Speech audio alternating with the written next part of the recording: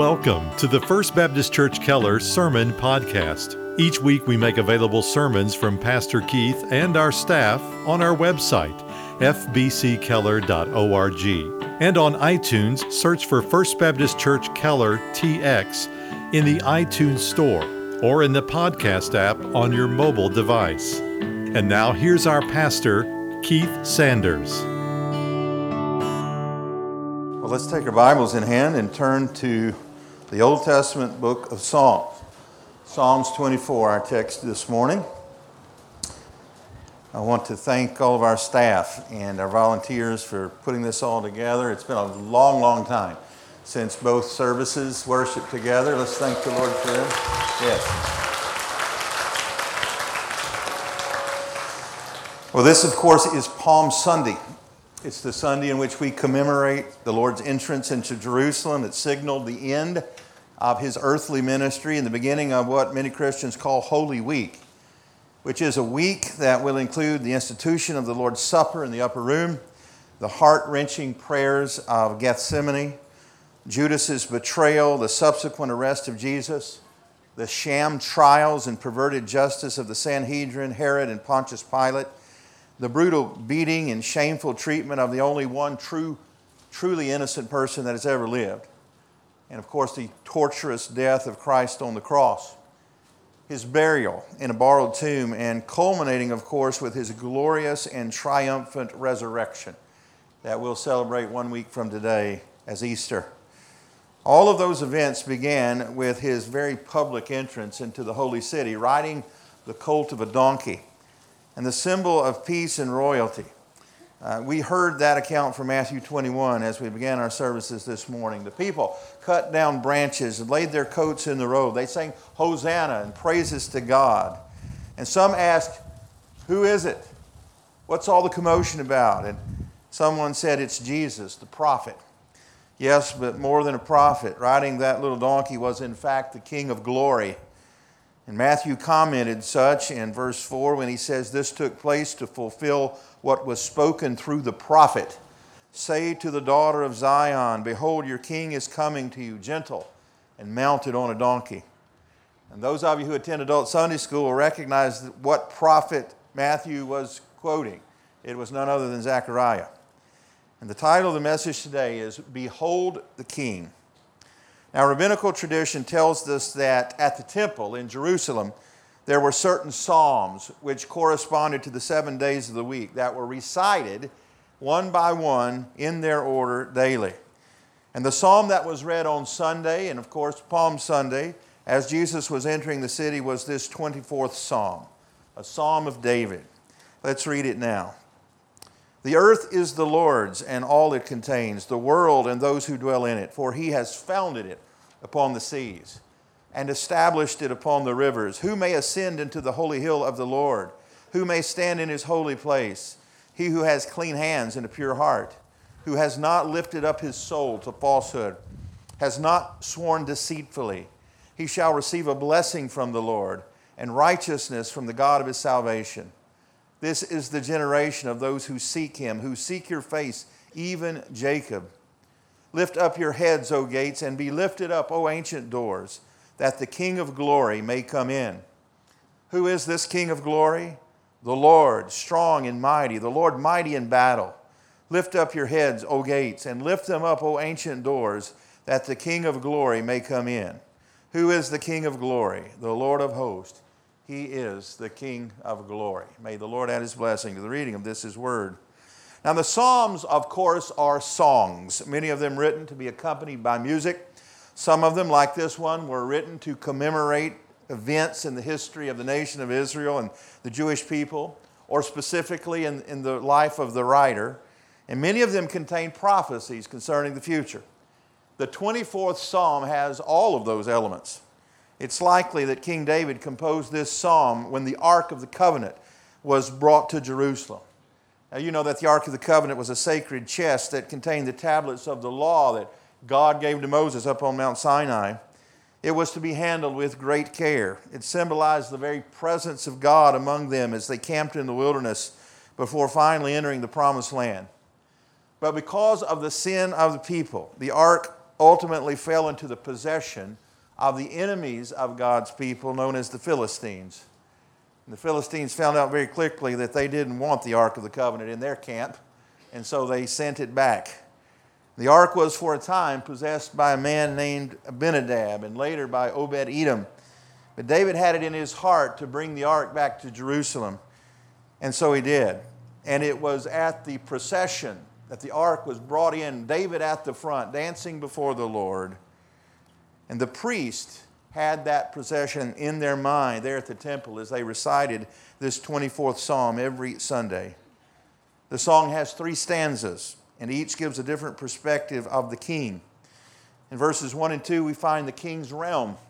Verses 3 to 6, we find the king's people. And the final stanza, verses 7 through 10, show the king's glory. This outline is at the back of your program there if you'd like to follow along. First, we see the king's realm, verse 1 and 2. The earth is the Lord's, and all it contains, the world and those who dwell in it. For he has founded it upon the seas and established it upon the rivers. Now, a realm is the domain or extent of activity or interest. The realm and extent of the King of Glory's interest, David says, is everywhere, everything, and everyone. This is what we mean when we say that our God is sovereign, that there is not one molecule in the universe outside of his realm. Now, most of us, having grown up in a democratic republic, have a hard time understanding royal sovereignty. After all, we elect our leaders, don't we? And we place limits constitutionally on their authority, at least in theory. Of course, for thousands of years, and in some parts of the world to this day, people have been ruled by kings and queens, sovereign monarchs, those invested with nearly limitless authority and power, and in many cases, wealth. I read with great interest this week an article about the Crown Prince of Saudi Arabia, a man by the name of Mohammed Salman. His net worth is estimated somewhere north of $25 billion, though most economists think it's much greater than that, most of which comes from the massive oil reserves under the sand dunes in that empire.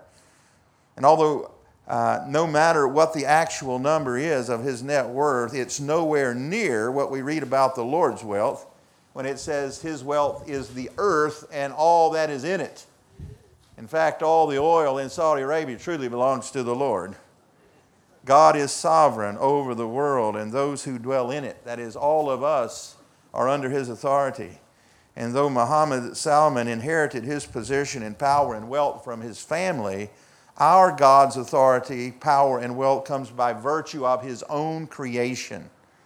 Scripture says he has founded it upon the seas and established it upon the rivers. We read this in the very first book of the Bible, Genesis 1:1. In the beginning, God created the heaven and the earth. In John chapter 1, verse 1, in the beginning was the Word, and the Word was with God, and the Word was God. All things created by him and through him, and nothing has been created except through him. And so Jesus, the rightful king, is king by virtue of creation. So in short, our king's realm is all-inclusive. Yet there is a clear sense in which there are some within the king's realm that he has a special relationship with. Those who have the right to have an audience and fellowship with the king. These are the king's people. And we read of them in verse 3. Let's look at the king's people now in verse 3. Who may ascend into the hill of the Lord? Who may stand in his holy place? He who has clean hands and a pure heart, who has not lifted up his soul to falsehood, who has not sworn deceitfully. He shall receive a blessing from the Lord and righteousness from the God of his salvation. This is the generation of those who seek him, who seek your face, even Jacob. So there are 4 prerequisites for a person to be called the king's person. Before he can enter into his presence, before he can have an audience with the king, he must have clean hands. This speaks of outward obedience. Remember that in the Old Covenant there were certain ceremonial washings and cleansings before the people could worship before God. But of course that was symbolic, because Jesus said that what truly defiles a man comes from within. And that's why the second prerequisite for having an audience with the king is not just a clean hand. The Pharisees had clean hands. They gave outward obedience to the old covenant, but they didn't have a pure heart. Scripture says their heart was far from the Lord. And so the second prerequisite, we must have inwardly clean souls. And a person must not have lifted up their soul to falsehood. He's speaking there specifically by the context of idolatry. The great sin of Israel is that they often turn to foreign gods. The first two commandments were about that. Of course, you shall have no other gods before me. You shall have no graven images. But as we've studied in the book of Zechariah and will throughout the summer in the minor prophets, Israel time and again lifted up their heart to false idols. So that speaks of a right relationship with God. But then he says that person who enters the Lord's presence must not have sworn deceitfully. That speaks of our relationships with human beings. We must have integrity not only with our relationship with God, but also with one another. And for those who meet those qualifications, there's a promise attached. He shall receive a blessing from the Lord. What it really says in the Hebrew is that he will be vindicated. In other words, that person has the right to enter into fellowship and communion with the king. And vindication, as you know, is another word for justification. That is to be declared right and worthy. You see, the problem with these four qualifications is the problem with all of God's standards as it relates to our relationship with him from our perspective is that not one of them meets him. The Bible says there's none righteous, not even one. And it's not just that not even one of us is righteous. None of us is righteous for even a millisecond of time, which is why we need a Savior. That's why we need a substitute. And that is why, of course, Jesus came, according to his own words recorded in Mark 10. Scripture says, calling them to himself, Jesus said to them, you know that those who are recognized as rulers of the Gentiles lord it over them, and their great men exercise authority over them. But it is not this way among you. But whoever wishes to become great among you shall be your servant. And whoever wishes to be first among you shall be slave of all. For even the Son of Man did not come to be served, but to serve, and to give his life a ransom for many. Jesus in that verse declared his mission, which was to die as the ransom for many. And of course, those little animals that the Jewish people brought with them to the temple to sacrifice had no power to save. But it was accepted by God as a type and a symbol of the coming once for all sacrifice of his own dear Son. And finally, on that day 2,000 years ago, the King and the Lamb entered the holy city in the person of Jesus. Now, thirdly and finally, let's look at the King's glory in the final stanza of Psalm 24, beginning in verse 7. The psalmist writes, lift up your heads, O gates, and be lifted up, O ancient doors, that the King of glory may come in. Who is the King of glory? The Lord, strong and mighty, the Lord mighty in battle. Lift up your heads, O gates, and lift them up, O ancient doors, that the King of glory may come in. Who is the King of glory? The Lord of hosts. He is the King of glory. Now, in ancient kingdoms, when the king had been away from home for a long time, he would return to his capital city with great fanfare. And as he approached the walled city, his riders would go before him and call out, open the gates! And the gatekeepers would reply in turn, who is at the gates? And the king's men would yell, it is the king! Open the gates that the king may be received by his people. This is the picture here in the final stanza that I just read. The call goes directly to the gates and the doors themselves, rather to the doorkeepers. Lift up your heads, O gates.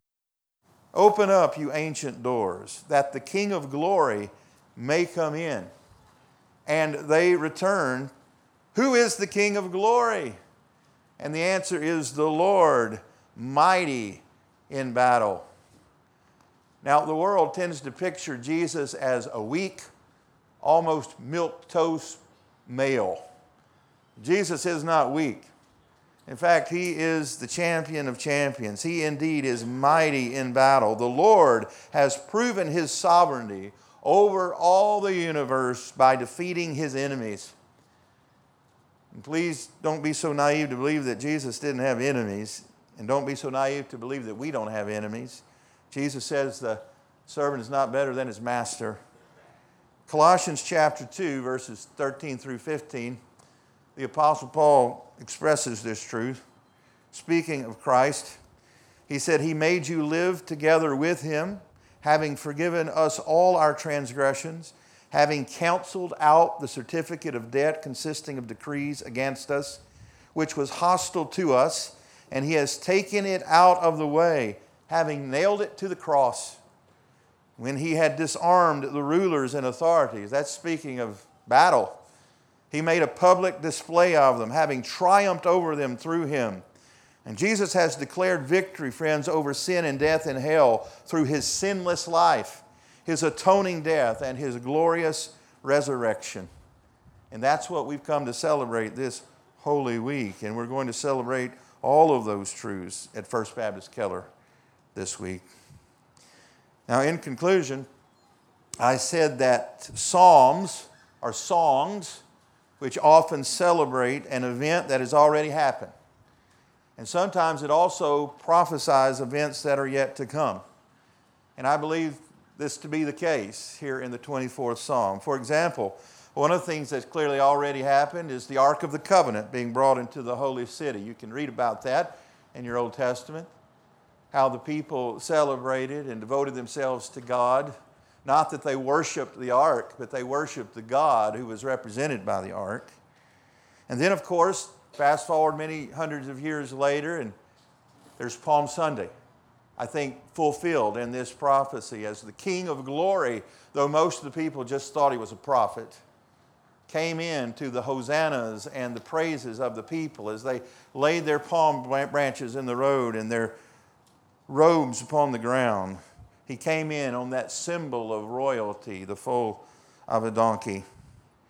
And then, of course, there was another triumphal entry just some weeks later as Jesus fulfilled his mission of dying on the cross.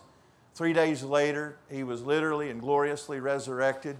For 40 days, he ministered among the people. He was borne witness to by hundreds. And in their very presence on the Mount of Olives, he ascended back into heaven. And the angel says, just as he ascended, one day he's coming again, right? And so as Jesus came back into heaven, I suspect there was a grand entrance. As the angels who came to meet him perhaps said, open the gates of heaven. And the question came back, who is it?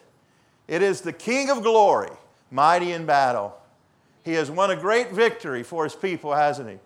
He has defeated death, hell, and the grave. And we celebrate it every Easter morning. But there's one more fulfillment yet to come, isn't there? Christmas time, we celebrated the Lord's first advent. But we said then it's anticipation of his second coming, isn't it? And that will be a great and marvelous day. We read about it in Revelation 19, verse 11 through 16. John, the apostle, was given that great and high privilege of seeing how it's all going to end. And he was told to write down what he saw for our benefit. And this is what he wrote in that text. John said, I saw heaven open, and behold, a white horse. And he who sat on it is called Faithful and True. And in righteousness he judges and wages war. His eyes are a flame of fire, and on his head are many diadems, and he has a name written on him which no one knows except himself. He is clothed with a robe dipped in blood, and his name is called the Word of God. And the armies which are in heaven, clothed in fine linen, white and clean, were following him on white horses. And from his mouth comes a sharp sword, so that with it he may strike down the nations. And he will rule them with a rod of iron. And he treads the winepress of the fierce wrath of God the Almighty. And on his robe and on his thigh he has a name written. Say it with me. King of Kings and Lord of lords. Praise the Lord. That's a day that is coming in the future. I wonder about you, dear friend. Are you ready for that day? If you're here today and you have come to an end to yourself, and you know that you don't meet the qualifications of fellowship with the King because your heart is not pure, you've told lies, you've broken all of God's commandments, and you stand before Him helpless and hopeless. If you come to the end of yourself, that's a good thing. Because Jesus said in the Sermon on the Mount, Matthew chapter 5, "Blessed are the poor in spirit." Blessed are those who recognize they're a spiritual pauper, that they don't deserve an audience with this King. Though He makes claim to their life by virtue of His creating them, they have not yet bowed the knee to the Lordship of Jesus. I wonder about you. Have you bowed your knee to the Lordship of Christ? Have you recognized that you fall short of His qualifications? Do you recognize that without His vindication, without His justification, you'll spend eternity separated from Him in hell? Friends, today is the day of salvation. Who is this King of glory? It is the Lord, strong and mighty. He has won a great victory at the cross for you. He has taken your sin debt upon Himself. And as Paul wrote in Colossians, He has canceled the sin debt. And for all, everyone who will put their faith and trust in Jesus, they will be forgiven. Paul says in Romans chapter 10, if we confess with our mouth that Jesus is Lord, that is, if we recognize King Jesus for who He is, we confess with our mouth that Jesus is Lord, and believe in our heart that God has raised Him from the dead, that He's done everything He claimed to do, then we'll be saved. And He follows that promise up very quickly with these words, whoever calls upon the name of the Lord will be saved.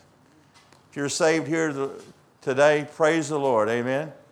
This is Holy Week. This is sacred ground we walk on this week. If you don't yet know the Lord, you can today. Confess your sins. Repent. Turn from them. Turn towards Jesus and receive His gift of grace.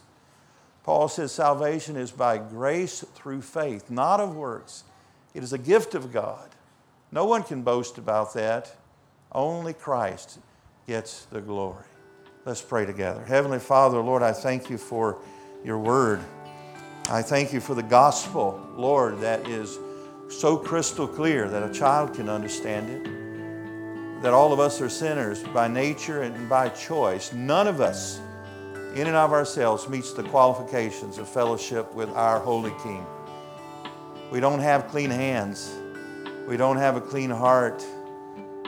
We're not right in our relationship with You, and therefore we're not right in our relationship with other people. Lord, we are undone without Jesus.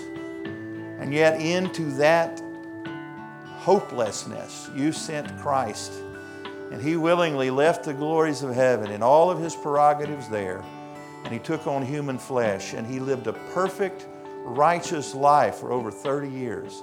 Tempted in every way that we are, yet without sin. Christ died for us. And Father, He went to the cross and He did what You sent Him to do, which is to die in our place as our substitute, so that those who would believe in Him could be justified and vindicated and their sins washed away so that they could meet those qualifications of eternal fellowship with You. And Lord, I praise You for many hundreds in the sound of my voice who are born again. Father, I suspect with a group this large, there's some who don't yet know You. So Lord, I pray Your Spirit would convict hearts of sin and judgment and righteousness. Father, would You draw sinners to salvation today? Would You hear their prayer, and would You grant faith and repentance? And Father, when You do that, we're going to be very careful to do what the angels in heaven do when there is repentance on earth, and that is we're going to rejoice and we're going to celebrate. Lord, we thank You in advance. We give You praise in Jesus' name. Amen. Thank you again for listening to our broadcast. To learn more about First Baptist Church in Keller, Texas, or to hear more sermons by Pastor Keith and our staff, visit us online at fbckeller.org.